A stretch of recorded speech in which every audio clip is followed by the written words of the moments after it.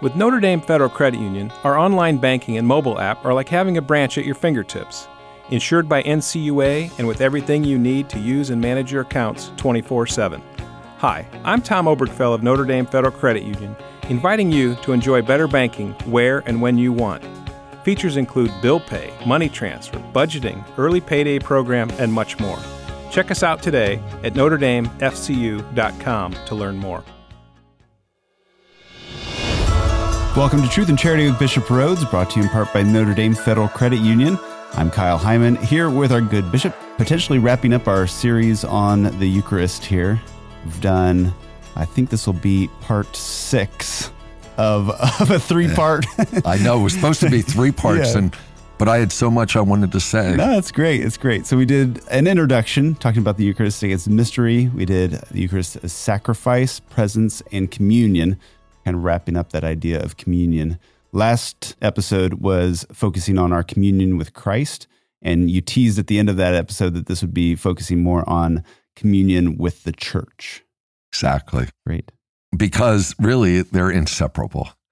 The church is Christ's body, and Christ is the head of the church. Mm-hmm. So the Eucharist is the mystery of communion with Christ and with the church, Mm-hmm. with one another, because it's not just me and Jesus. You know, that's kind of individualism. I mean, that's not correct. I mean, there also is this union with one another. It's through our union with Christ, though, that we are united to one another. Mm-hmm. Now, we're united, the whole church is united with Christ in offering the Eucharistic sacrifice. Remember that. We're united in offering the Eucharistic. Even the church on earth and the church in heaven are united. The Eucharist is celebrated in communion with the whole church. It's celebrated in communion with the faithful departed, those who've died in Christ but aren't yet fully purified, so that they may be able to enter into the light and peace of Christ. Of course, I'm referring to the souls in purgatory. Mm-hmm. So the Eucharist is really at the root of the church as a mystery of communion. The church is a mystery of communion. Mm. And the Eucharist is the supreme sacramental manifestation of communion in the church. The Eucharist not only proclaims unity, it makes it real. St. Thomas Aquinas taught that the reality of the Eucharist, in Latin, the res, R-E-S, the reality of the Eucharist, the grace of the Eucharist is precisely the unity of the mystical body of Christ. The Eucharist nurtures that unity. The Catechism teaches this, and if someone wants to look it up, it's Catechism number 1396. It's a paragraph. And in the paragraph, the Catechism quotes St. Paul's first letter to the Corinthians, chapter 10, verses 16 and 17, where St. Paul teaches about this communion within the church. So I'll quote, "The unity of the mystical body, the Eucharist makes the church. Those who receive the Eucharist are united more closely to Christ. Through it, Christ unites them to all the faithful in one body, the church. Communion renews, strengthens, and deepens this incorporation into the church already achieved by baptism. In baptism, we have been called to form one body. The Eucharist fulfills this call." And here's the quote from St. Paul. "The cup of blessing which we bless, is it not a participation in the blood of Christ? The bread which we break, is it not a participation in the body of Christ? Because there is one bread, we who are many are one body, for we all partake of the one bread." Think about, I'll give an example from one of the Eucharistic prayers. Eucharistic Prayer 3. The priest prays, "Grant that we who are nourished by his body and blood may be filled with his Holy Spirit and become one body one Spirit in Christ. So the Eucharist is the sacrament of the church's unity. Now, this communion with one another brought about by the Eucharist is especially important to think about in a time of division and even polarization in the church, because that goes against the meaning of the Eucharist. Mm-hmm. This isn't necessarily anything new. Think back about what St. Paul was dealing with in Corinth. There was a division among the faithful. St. Paul wrote to them about how their divisions contradicted what they were celebrating in the Eucharist.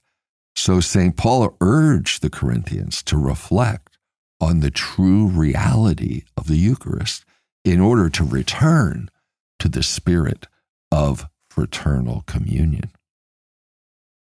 Well, I think we need to do this today because of the divisions in the church and in the world. Maybe we need a letter from Pope Francis to Bishop Rhodes. What would we call the people of our diocese? The Fort Waynians and the South Bendians. Yeah. Back in 2004, the year I was ordained a bishop, John Paul wrote this apostolic letter for the year of the Eucharist. At that time, the year of the Eucharist, it was titled Mane Nobiscum Domine, Remain with us, Lord. And in that letter, John Paul wrote about the Eucharist as the source of communion and the manifestation of communion. He used the story of the disciples on the road to Emmaus and how they asked Jesus to stay with them. That's what it means in Latin, Mane Nobiscum Domine, stay with us, Lord. And this is what John Paul wrote. Jesus responded by giving them a much greater gift. Through the sacrament of the Eucharist, he found a way to stay in them. Receiving the Eucharist means entering into a profound communion with Jesus. Abide in me, and I in you, Jesus said to the disciples in his parable of the vine and the branches. Then John Paul wrote about this special closeness with Jesus, this communion with Jesus, also being communion with his body, the church. And this is what John Paul wrote, I quote, "This special closeness, which comes about in Eucharistic communion, cannot be adequately understood or fully experienced apart from ecclesial communion. The church is the body of Christ. We walk with Christ to the extent that we are in relationship with his body. Christ provided for the creation and growth of this unity by the outpouring of his Holy Spirit, and he himself constantly builds it up by his Eucharistic presence. It is the one Eucharistic bread which makes us one body.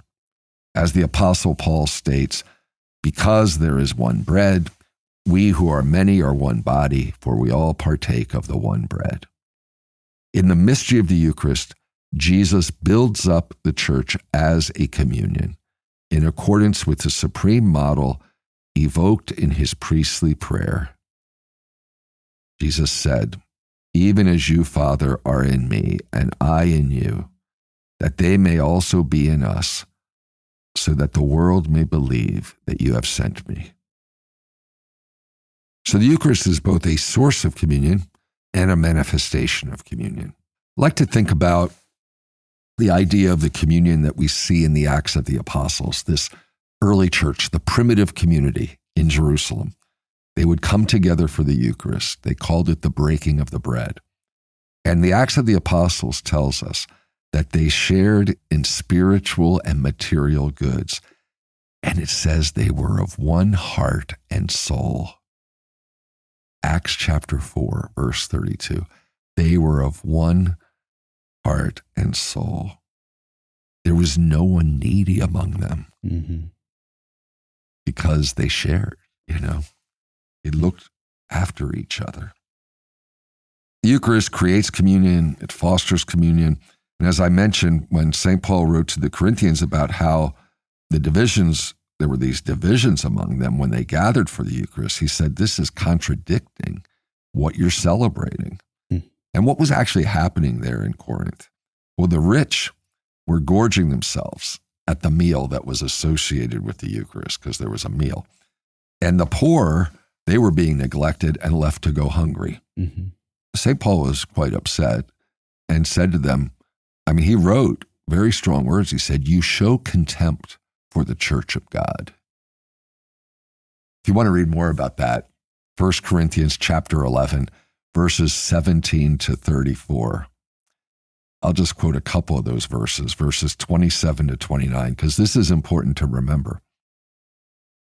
Whoever eats the bread or drinks the cup unworthily will have to answer for the body and blood of the Lord. A person should examine himself, and so eat the bread and drink the cup. For anyone who eats and drinks without discerning the body eats and drinks judgment on himself. St. Paul urged them to reflect on the true reality of the Eucharist and to return to the spirit of fraternal communion. St. Augustine wrote about this passage from St. Paul, and he commented on it. And he said, whoever receives the mystery of unity without preserving the bonds of peace receives not a mystery for his benefit, but evidence against himself. Okay, so this teaches us that the Eucharist isn't the starting point for communion. Some people think, and you see this, some writers will say, that we should have intercommunion with everybody. And that if you have that, then that'll help bringing about, for example, the reunion of Christians. Meaning anybody could receive our... Yeah, or any Christian could receive. Okay. Or, there's some who'd even go beyond Christians, which is crazy. But it's not correct. The Eucharist presupposes that communion already exists. And there's two aspects of this communion that should already exist. And that is visible communion, first of all. In other words, one needs to be in communion with the teaching of the apostles. One must profess the apostolic faith and communion in the sacraments and in the church's hierarchical order. That's visible communion. These are the visible bonds that are constitutive of the church. These are outward bonds of communion that need to be intact. I'll give you an example. One must be baptized in order to receive Holy Communion. Another example, the Eucharist being celebrated must be valid. In other words, has to be celebrated by validly ordained priests, priests who are ordained by bishops who are in apostolic succession. One who's in apostasy or heresy or schism must not receive communion. That's a contradiction. One must be in full communion with the church, with the bishops and the Pope. Now, there are a few exceptions to this last condition about being in communion with the bishops and the Pope, because, for example, there are situations where the church will allow communion under exceptional circumstances. We can read about this in the Code of Canon Law, Canon 844. The example I want to give is the Eastern Christians, like the Orthodox.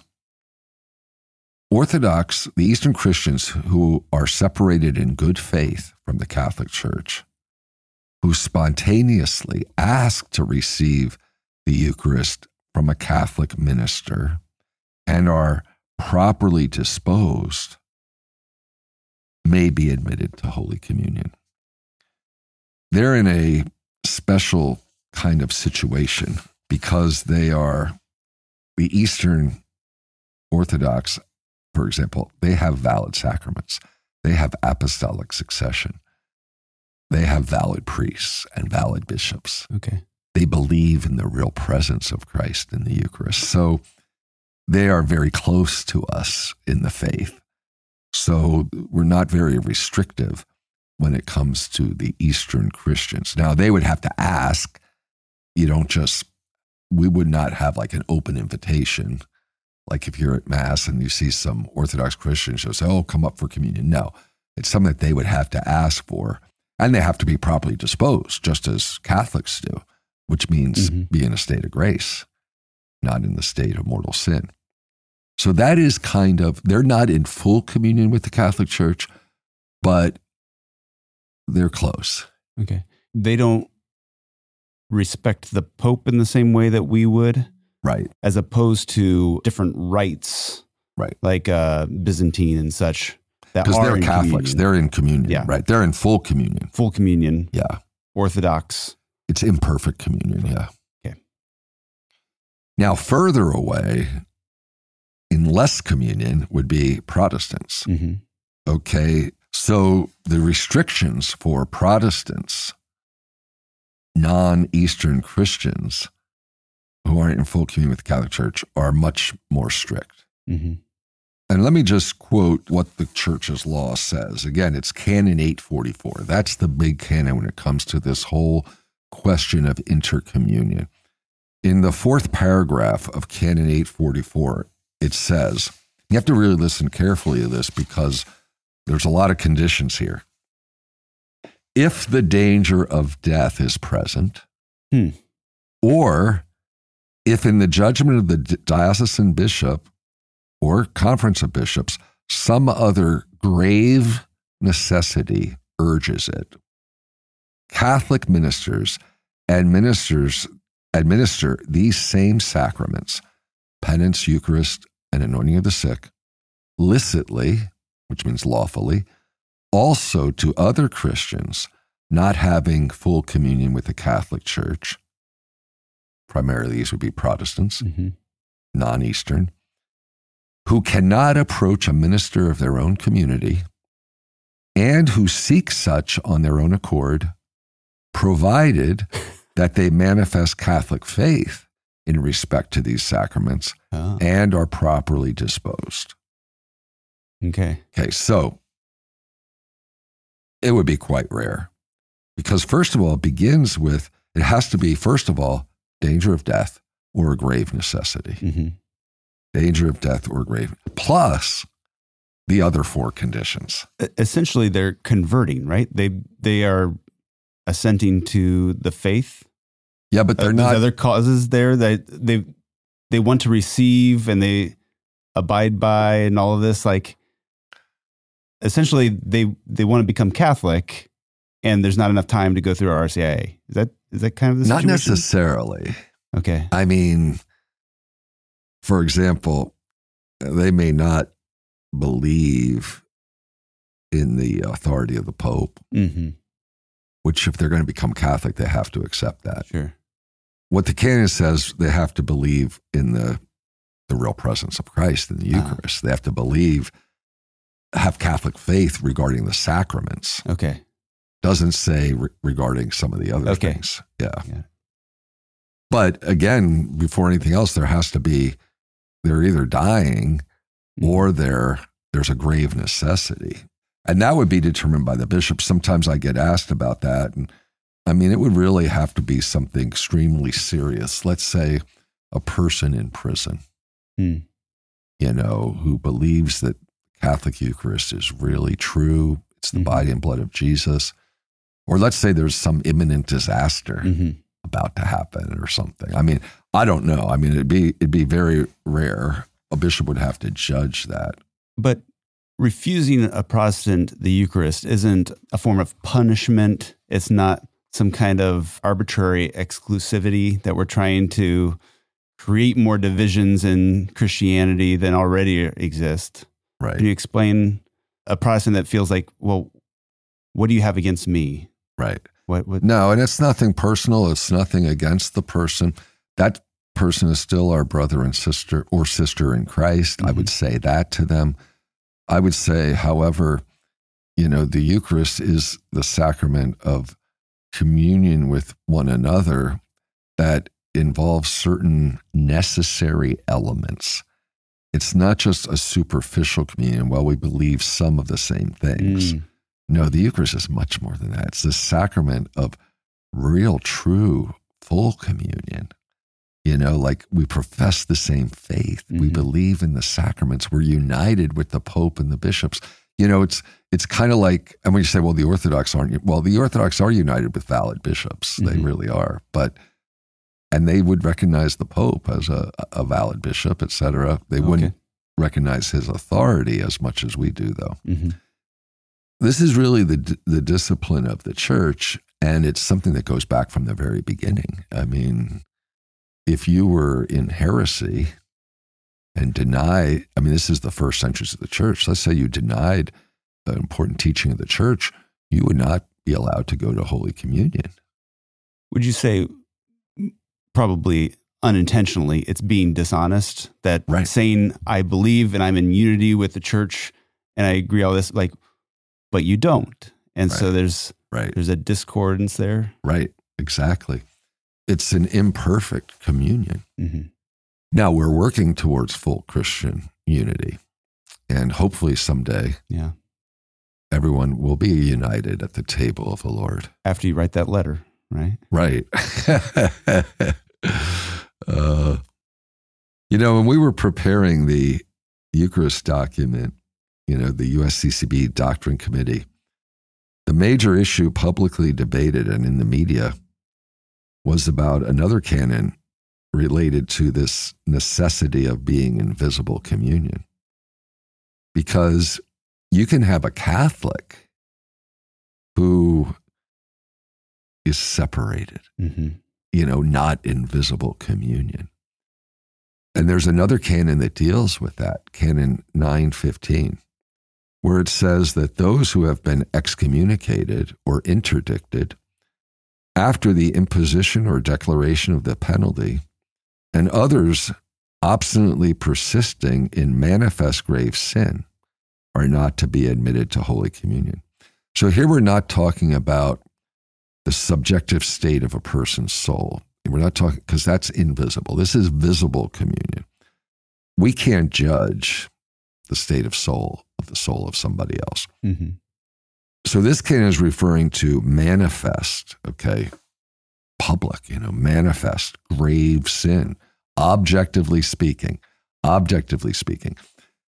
Can we say that that person is in a state of mortal sin? No. But objectively speaking, if they are committing a moral sin and they won't recognize it as such, they're in error.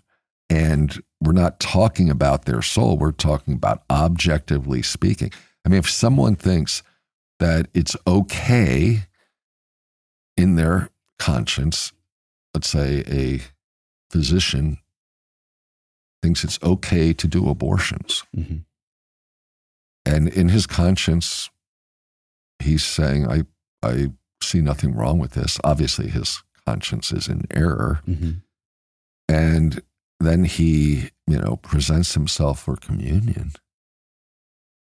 No, because he's not in visible communion with the church. I don't know if he's in invisible communion in the state of grace. I can't judge that, but he's not in visible communion. So he should not receive because he's obstinately persisting in manifest grave sin. This is a manifest grave sin. Now, to obstinately persevere means that he's been corrected, he's been talked to, he's been told, but he's still obstinate. Now, there's a lot of controversy over this because of the situation of Catholic politicians who publicly and actively promote the grave sin and abortion and then go and receive Holy Communion. But Canon 915 says, as I keep quoting, those who obstinately persisting manifest grave sin are not to be admitted to Holy Communion.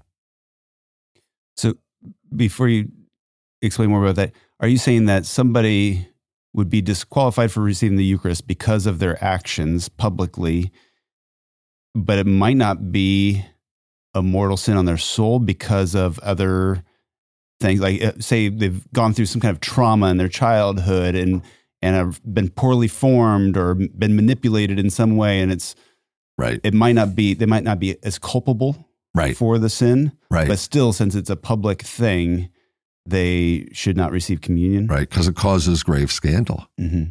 Exactly. Okay. Now, I use abortion as an example, but there are other cases of outward conduct Sure. that can be clearly, very seriously contrary to the moral norm. For example, I've used this example in the past. Let's say you had Ku Klux Klan wizard, someone who is a leader in a racist organization who hates Black people and Jews, etc. And let's say that person's a Catholic. And should we allow them to go to Holy Communion? No. Right. Again, they're not in visible communion. They're with the church because they are denying a fundamental moral teaching about the dignity of the human person. That's a grave sin of racism. So, there's different examples like that. So that's important. But now, besides visible communion, and the other thing is, since we're talking about the Eucharist as communion, the invisible communion. Because the Eucharist also expresses the bond of communion in its invisible dimension. Communion with God. In other words, being in the state of grace, not in the state of mortal sin. St. Paul appeals to this moral duty on the part of one who wishes to receive Holy Communion. As I quoted earlier, he said in 1 Corinthians chapter 11, verse 28, "Let a man examine himself, and so eat of the bread and drink of the cup." By the way, St. John Chrysostom, who often has very strong words, has strong words about this. John Chrysostom, in a homily that he was giving on one of the verses in Isaiah, he said, "I beseech, beg, and implore that no one draw near to this sacred table with a sullied and corrupt conscience. Such an act, in fact, can never be called communion, not even were we to touch the Lord's body 1,000 times over, but condemnation, torment, and increase of punishment." How strong he was. That's talking about someone who, is in the state of mortal sin, going to communion. Uh-huh. It's the church's teaching and discipline that anyone conscious of a grave sin must receive the sacrament of reconciliation before coming to communion. Mm-hmm. And this is articulated in Canon 916. Canon 916 says, "A person who is conscious of grave sin is not to celebrate Mass or receive the body of the Lord without previous sacramental confession, unless there is a grave reason and there is no opportunity to confess. In this case, the person is to remember the obligation to make an act of perfect contrition, which includes the resolution of confessing as soon as possible." So it's important that we examine our conscience before receiving communion to make sure that we are properly disposed to receive. Maybe by way of kind of summing up, the Eucharist is really the most perfect form of spiritual worship, spiritual nourishment that we can imagine, because it is Jesus himself. That he gives us a share in his divine life. He unites us to himself and to one another. We receive Christ in his act of giving himself to the end. So Holy Communion nourishes us with that same love, a love that we're called to live. In the Eucharist, the Lord gives us the grace and strength to love one another as he has loved us. The Eucharist commits us to the poor and suffering. The Eucharist, the sacrament of charity, is a mystery of sacrifice, presence, and communion. And it's a mystery to be lived and to be offered to the world. Its ultimate effect is eternal life. and glory. In the Bread of Life discourse, John chapter 6, verse 54, Jesus says, "He who eats my flesh and drinks my blood has eternal life, and I will raise him up at the last day." So the Eucharist is the pledge of future glory. It's the foretaste of the fullness of joy that Christ promised us. So it's an anticipation of heaven. That's why St. Ignatius of Antioch spoke of the Eucharist as a medicine of immortality, an antidote to death. We receive the pledge of our bodily resurrection when we receive Holy Communion. At every Mass, notice in the Eucharistic prayer, whichever Eucharistic prayer it is, we pray that we'll join the Blessed Virgin Mary, Saint Joseph, the apostles, the martyrs, indeed all the angels and saints in heaven, as co-heirs. They're co-heirs to eternal life. And at every Mass, we're united to the heavenly liturgy. There was something Pope Francis said at a general audience that I think kind of sums this up. He said, by the power of the Holy Spirit, participation in Holy Communion conforms us in a singular and profound way to Christ, giving us a foretaste already now of the full communion with the Father that characterizes the heavenly banquet, where together with all the saints, we will have the joy of contemplating God face to face. I think that's a good way to end this series. Yeah. Well, thank you, Bishop. How long did it take you to put these talks together? Thinking back, I think it was in January. Yeah, because the first conference was, I think, late January. It took me a couple of weeks. Keep in mind, I taught a course on the Eucharist, and in the seminary, the hardest thing for me was that was a few years ago. Yeah, many years ago. So the hardest thing for me is, like, I knew the structure that I wanted to use, but I have a lot more material. Like, I could go a lot more into the teachings of the Fathers of the Church, the teachings of St. Thomas Aquinas and other great theologians. We could even delve more into these different aspects of the Eucharist. But so that was my struggle, was like to choose what I was going to include. And I liked that book by Professor Feingold is probably the best book I've seen, which brings to a lot of what I taught in the Eucharist course is in that book, because he takes that, he does a lot with the Fathers of the Church, with the Scriptures, Fathers of the Church, with the medieval doctors like Thomas Aquinas. He does a lot with Aquinas. But then we have the beautiful writings and teachings of Pope John Paul II and Pope Benedict. A lot of that is new because, I wasn't rector of the seminary during Pope Benedict's time. So that all came later. Yeah. Was this textbook since your time in seminary? The textbook that you Oh, yeah. The textbook is the last couple of years. Okay. Yeah. Like maybe a year, 2 years ago, maybe 3 years ago. I forget when it was published. I would have used that text for the course if it existed back then. Because I was teaching this back in the 90s. Okay. Yeah. Late 90s. All right. Well, we'll put all of these episodes together in one place and let you know where those are as soon as we get that together, as well as maybe other episodes that we've talked about the Eucharist. And if you have any questions about the Eucharist or any other topic, you can always go to spokestreet.com/askbishop to find past episodes of the show and to ask any question. There's a little form there that you can fill it out, and we'll perhaps include it in a future episode of Truth and Charity. So thank you again, Bishop. Before we go, could we get your Episcopal blessing? Sure. The Lord be with you. And with your spirit. Blessed be the name of the Lord. Now and forever. Our help is in the name of the Lord. Who made heaven and earth. May Almighty God bless you, the Father, and the Son, and the Holy Spirit. Amen. Thank you, Bishop. You're welcome, Kyle.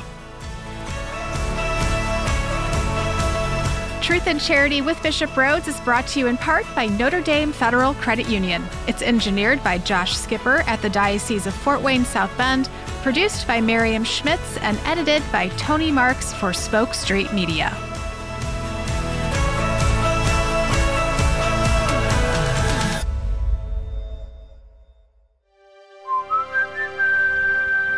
This podcast is part of the Spoke Street Network.